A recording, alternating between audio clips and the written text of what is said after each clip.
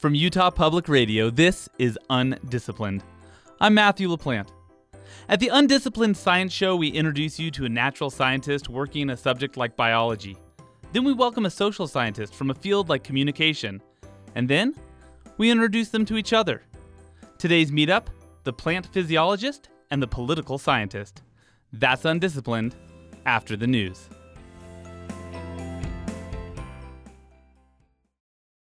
This is UnDisciplined. I'm Matthew LaPlante. Today on the show, we're talking about solving political corruption on Earth and sending plants into outer space. And if those two areas of research sound like they couldn't be more different, well, that's the idea. Joining us today in studio are Yesola Kweon, who studies labor market effects on politics, and Bruce Bugbee, who has been working with NASA to figure out how to grow plants in outer space for more than 30 years. First up, the political scientist. If you want to end poverty in the developing world, what's the first thing you need to do? Well, according to the global anti-corruption group Transparency International, you need to end corruption. That's all. Just end corruption. Okay, so obviously that's a tall order. So where do we start? How about increasing government wages? The logic is simple. If government employees are making more money, then they don't have to resort to graft and bribery. But does that work? Our first guest offered an answer last year in the Journal of Policy Modeling. Yesola Kweon, welcome to UnDisciplined. Hi, thanks for inviting me. So before we get to this answer, let's talk about this question. What made you want to know whether raising salaries could reduce corruption? So in last few decades, there have been some policy experiments by governments all across the world. By increasing their wage, they wanted to see whether that actually reduced corruption or not. So in 1980s, Singaporean government adopted this policy would dramatically increase government wages, right, to fight corruption.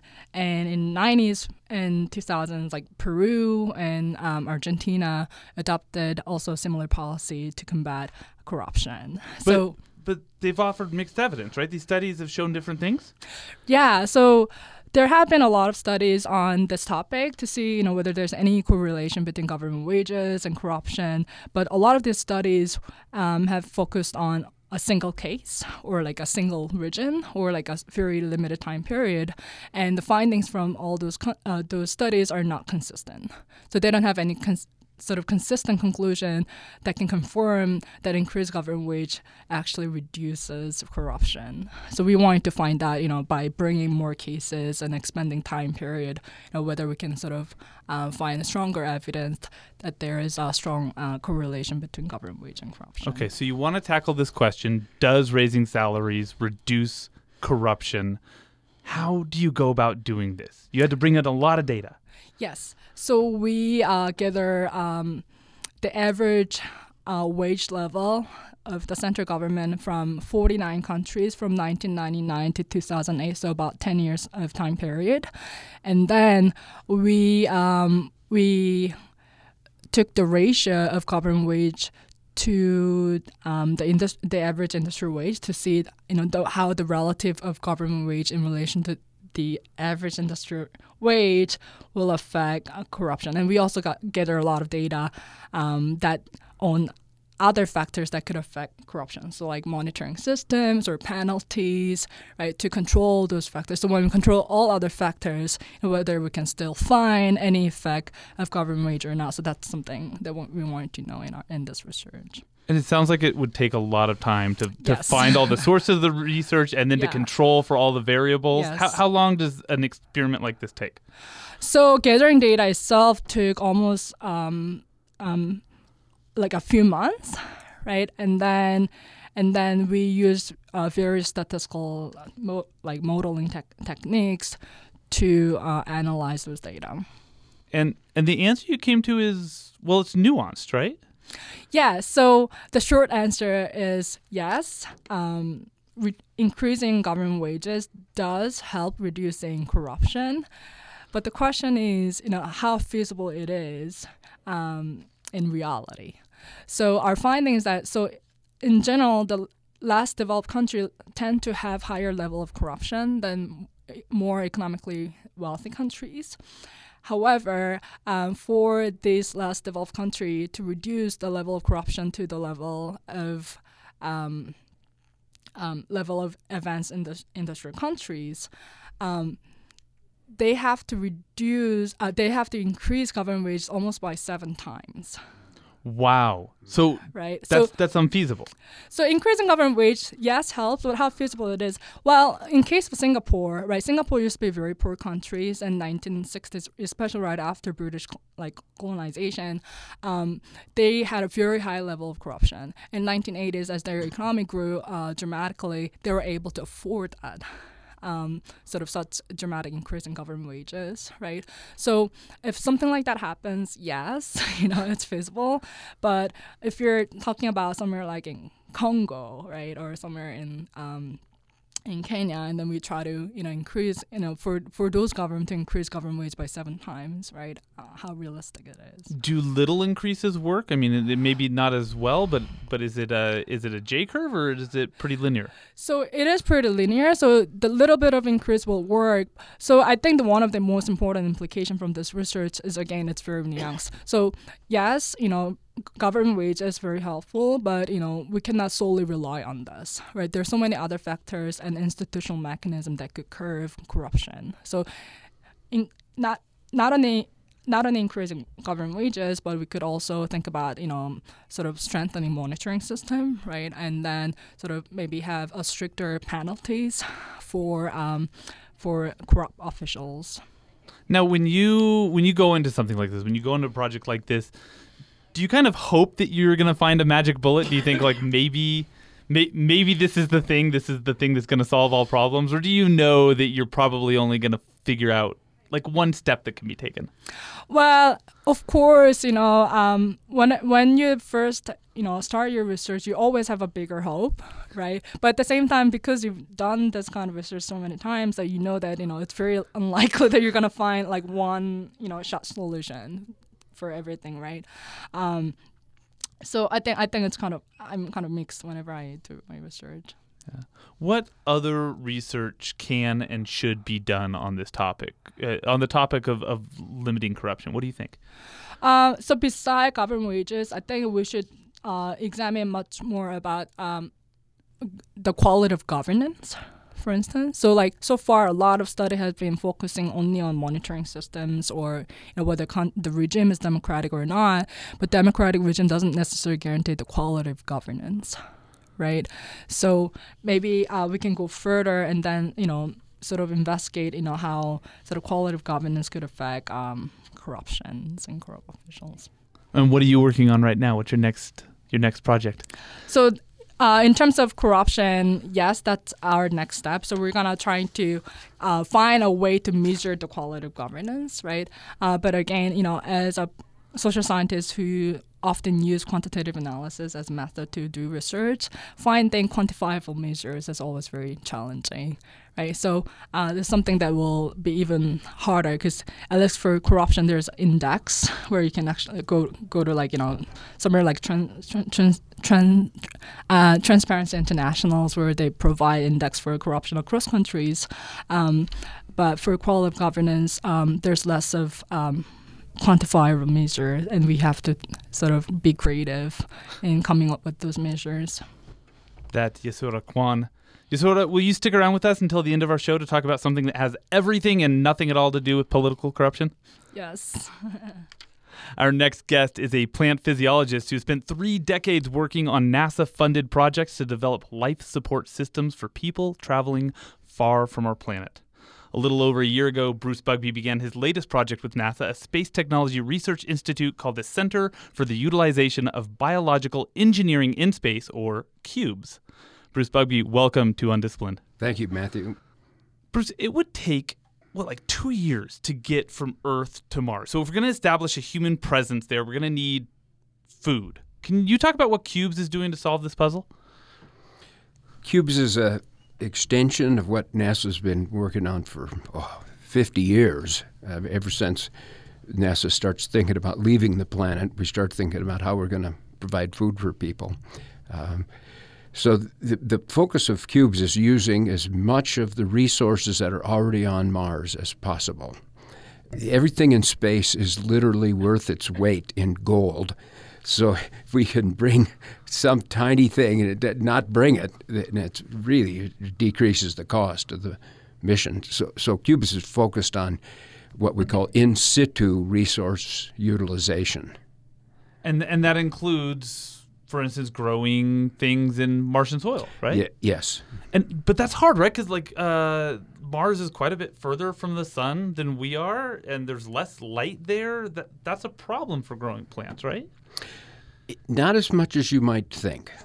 There's this thing called the inverse square law, but based on that, Mars only has 40% of our light because it's farther from the sun.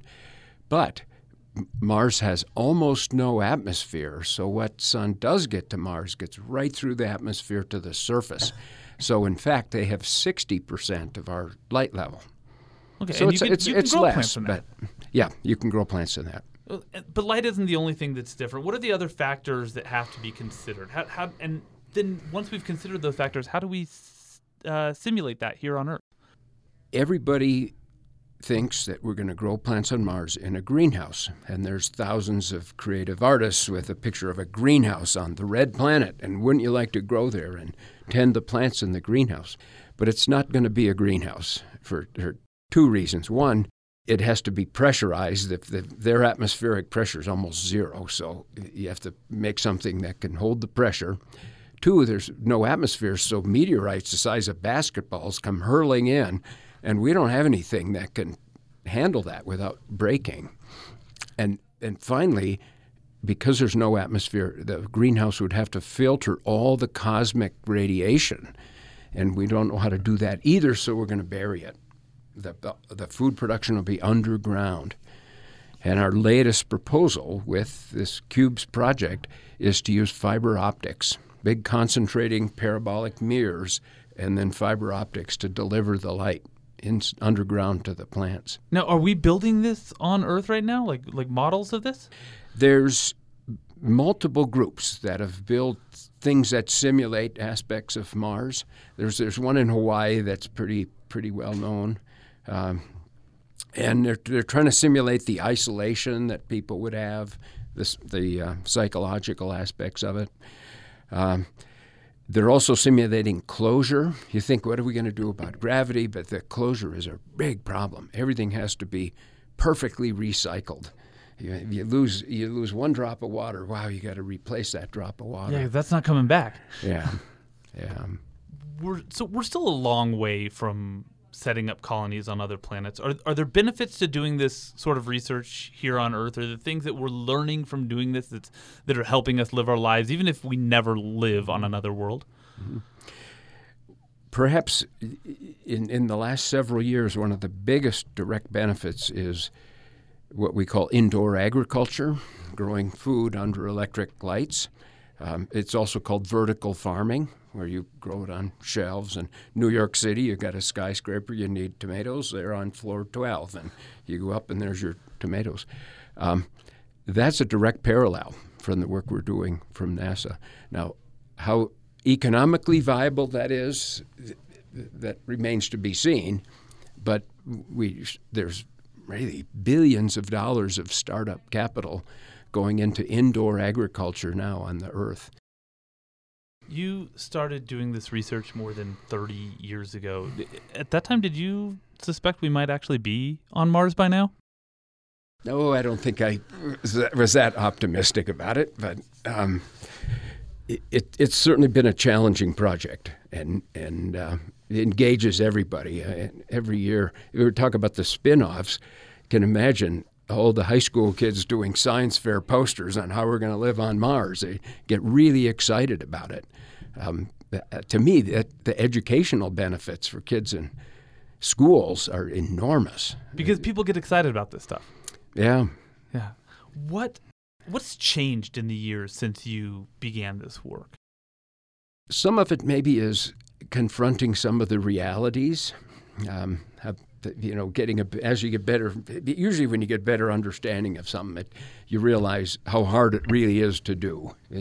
If you knew how hard it was from the beginning, you might not ever start. But understanding the realities better, but then also understanding the opportunity. For example, Mars has a trace of nitrogen in its atmosphere. Well, we either have to haul the nitrogen fertilizer from the Earth to Mars, or we need to get microorganisms that can fix that nitrogen into fertilizer. And my colleague here at USU, Lance Seefeld, is working on exactly that, microbial fixation of nitrogen on Mars to make fertilizer for to grow the plants for the people so we don't have to haul it from the Earth. Now, if that works, wow, right now we use a lot of fossil fuels to make fertilizer. If this works, we won't be using fossil fuels to make fertilizer anymore.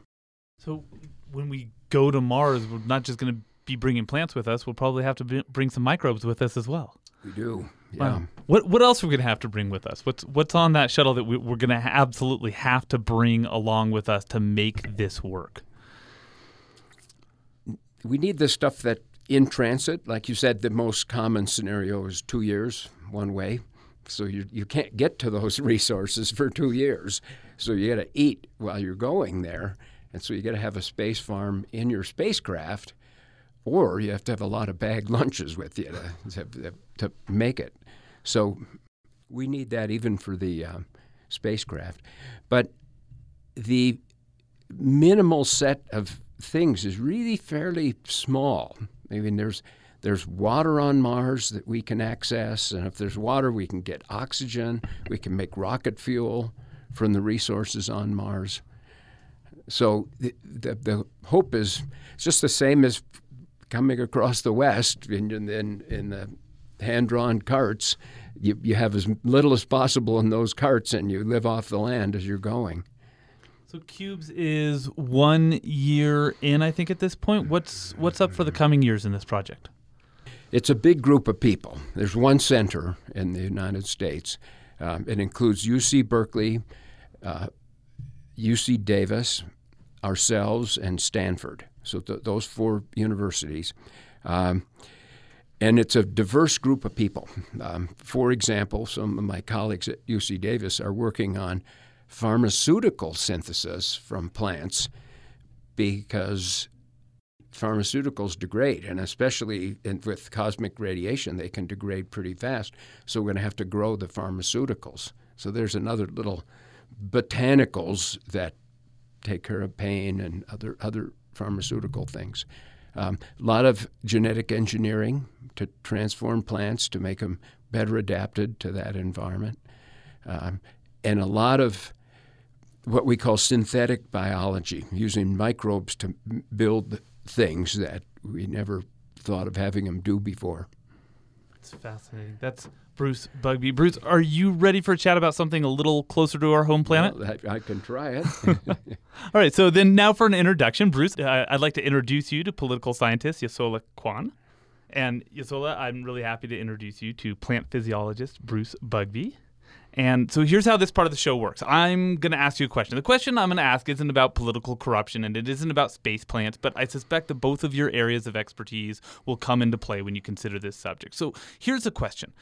How important is the idea of rethinking in research? And how hard is it, once you get an idea in your head about the way things are supposed to work, to accept that the world might actually work differently than the way that you assumed? Bruce, you want to take that on first?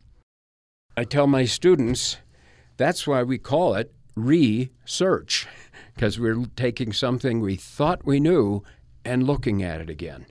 And one of the deep satisfactions of doing that is to overturn paradigms, stuff that we thought was conventional wisdom. You find out it's wrong. And to a scientist, that's really satisfying. So it isn't just generating new knowledge, but reorganizing and rethinking past knowledge. But I like the term research. We looked at it once, and we're looking at it again. So what do you teach? You teach too, and I know that you're real big on telling your students you got to rethink problems. What do you tell them?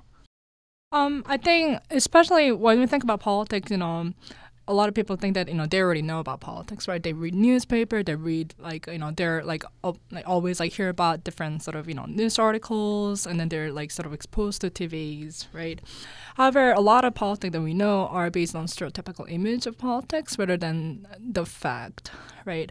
And if we're gonna go about studying politics as a researcher, I think rethinking is definitely essential. So, for instance, one of the common misunderstanding of politics comes from assessment of politics based on the left and the right. Right, so the left is understood as progressive and liberal, while the right is understood as a conservative, right? However, the left and right ideology doesn't really travel across the countries, right? What is considered as left and what is considered as the right changes over time and changes depending on which country context that you're talking about. So I think it's really important to sort of open up your mind and then sort of think very differently. But do you find that it's becoming hard in our society right now to get people to think differently because we're so entrenched and we're surrounded by these social media bubbles? Yes, I do find actually very difficult to push students to rethink about those things. In a lot of cases, especially when it comes to political ideology, they kind of accept it almost as dogmatism, and those things are kind of they kind of grow up with that, through the dinner table around their parents, around their friends, right, around their teachers. So I think that is one of the biggest challenge as a person, as a teacher, when dealing with students. Bruce, I got to figure that you run into similar problems in terms of getting people to rethink the way they think about space exploration, our future on other worlds. You mentioned earlier just this idea that we all have that's on the cover of every book about Mars I've ever seen, which is the greenhouse, is unfeasible. How do you start to unlock people's minds from the entrenched ideas about what our space future looks like? Oh, I suppose as teachers, we use the Socratic method and try and ask students questions. And you ask them some pretty simple question, and they say, well, duh, why do you ask that? And then you turn it around so they realize they don't really understand the answer. I think we all do that with PhD comprehensive exams all the time. You take a student that they're bright and they've done well in their classes, and now they're on their comprehensive exam, and you ask them some simple questions and a series of questions, and they realize, God, I guess I don't really understand that like I thought I did. And that helps to get people to rethink things. That's such a core of science anyway, is to try to... How many times do students write, my research proves that X causes Y? And you edit out that word proves. It suggests that X causes Y. Well, and you have to make it okay for them to be wrong, right? I mean, if we have to lower the consequences maybe for people being wrong in order to get to that point in the world where we can accept the idea that new ideas can come along and replace our current ideas? Yeah. I'm real engaged in the whole thing of politics personally, and I spent my younger years of my life as a very liberal person. I didn't get arrested in jail, but I was marched, and then you realize that the other half of the country can't be all wrong, and that's helped me personally try to see what's good about both approaches to politics, and it also makes it easier for me to push through different administrations, because I don't see one side's all right and the other side is all wrong. But boy, that happens a lot in politics. It just, the other side is completely wrong. How do you address that when you find people who are so steadfast in their political ideologies? What are the steps that you take to wrestle them free of that? As Bruce said, I ask a lot of questions. So, for instance, I know, especially in this country, that welfare or government support, right, is considered as has some very strong negative connotation, right? But in fact, government is there to work for our own benefits, right? And a lot of, and then the definition of welfare is actually very broad. So like, for instance, I'll ask students like, how many of you get student loan? And a lot of students who think that they never received government welfare before will raise their hand, which is part of welfare, right? So I just start to like sort of really push students by asking a lot of questions, and then sort of try to make clear that they are part of it, right? In the things that they think they weren't. So that's my strategy. Another thing is that I think I always emphasize that the research is all about dealing with competing hypotheses. Right? You're not only making your argument, and you're not only trying to prove that that your argument works, but you always have to address the other factors that could affect the thing that you're trying to explain, right, which is competing hypothesis. So I think it's extremely important for researchers to think about different ideas and different views and different perspectives. I think we could keep going, but we're almost out of time. Yesola Kweon, thank you for joining us on UnDisciplined. Thank you for inviting. And Bruce Bugbee, thank you. Thank you, Matthew. If you'd like to participate in this discussion, you can engage with us on Twitter by following us at @SoUndisciplined. The UnDisciplined Science Show is produced by Utah Public Radio. Our producer is Alyssa Roberts. Our theme music is Little Idea by Benjamin Tissot. And I'm Matthew LaPlante. Thanks for listening. Now go have big ideas.